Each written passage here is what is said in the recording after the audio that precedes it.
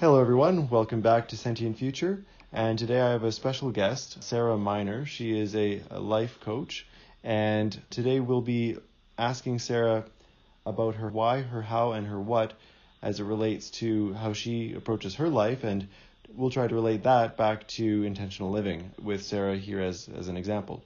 So, Sarah, could you maybe please tell us a little bit more about yourself and who you are and your story? Hi, sure. I am a life and corporate coach. I focus on increasing professional engagement with specifically an eye on personal foundation and the person making the decisions in whatever role that they're in. Wonderful. And so I guess let's start with your why. You perhaps touch on a part of that, or what underlying motivations do you have for living the way you do? Well, I see that a lot of people have trauma, have stress, have a lot of different things going on in their lives. Nobody's perfect. Nobody's got a pristine, perfect storybook life. And certainly I haven't either. But I see these things affecting how people go about living their lives and the other people they impact and how they're able to do their jobs and be happy and raise families and contribute. It's all impacted by what they have experienced. So if I can help people get to the root of why they do what they do and improve their personal foundation and their professional engagement and create these positive ripple effects through everything that they do, it is tremendously wonderful of an experience for me as a coach to be able to have that kind of impact on people. Yeah, no doubt. That makes a ton of sense. And so there are these underlying beliefs or habits or memories that in some cases in your experience hold people back from achieving what they're looking to? Right. There's a book, and one of the quotes in this book, I can't remember the title at the moment, but one of the lines in the book is 9 times out of 10, professional crisis is personal. I love that. And I have certainly found that to be the case. Right. So you're helping organizations through the individuals in them first and for this almost inward out approach. Exactly. Lovely. I like that. And so you have, again, briefly touched on perhaps your how, but what are some of the strategies that you use then to help people overcome some of these maybe limiting beliefs or habits that are detrimental to, their happiness? Well, first is getting a perspective and seeing what those are. We can't begin to change anything until we have a current and very precise picture of what is.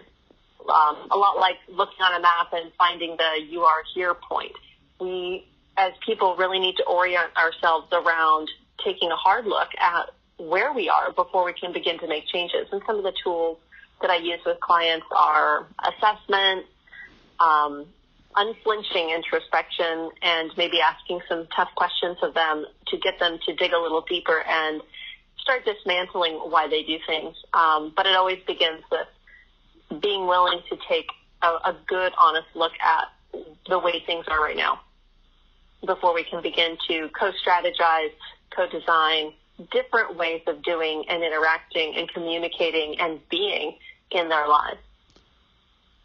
I love that. And so just trying to paraphrase here to make sure that I've understood properly, there's this heavy emphasis first on establishing your current position in a bunch of different perspectives, perhaps from a relationship perspective, possibly from a confidence perspective, possibly from a health perspective. And with that picture of having sensed oneself and have that accurate picture, you're then able to help establish a plan for how to get to where they want to go.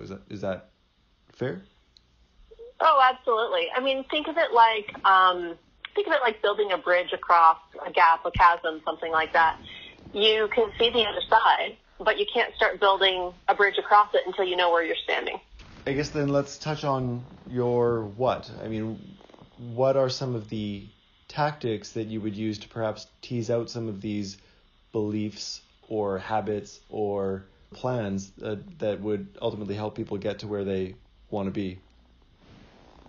Well, honestly, it involves asking why an awful lot, because somebody would make a statement and I would ask why, and it gets them to clarify in their own mind what it is they even want and why they want it. And oftentimes why they want something isn't really the reason they think it is. So getting people with the right kind of questions, getting people to really think about why they want what they want and what they think getting that will get them, often makes them change course and rethink things quite a bit.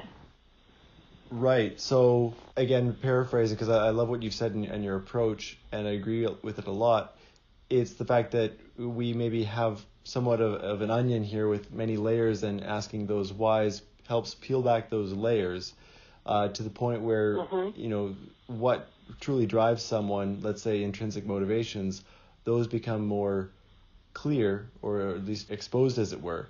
And when that's defined in a way that perhaps they haven't experienced before, and that's truly what drives them, that leads to perhaps a different path, or possibly a different goal. Is that fair to say?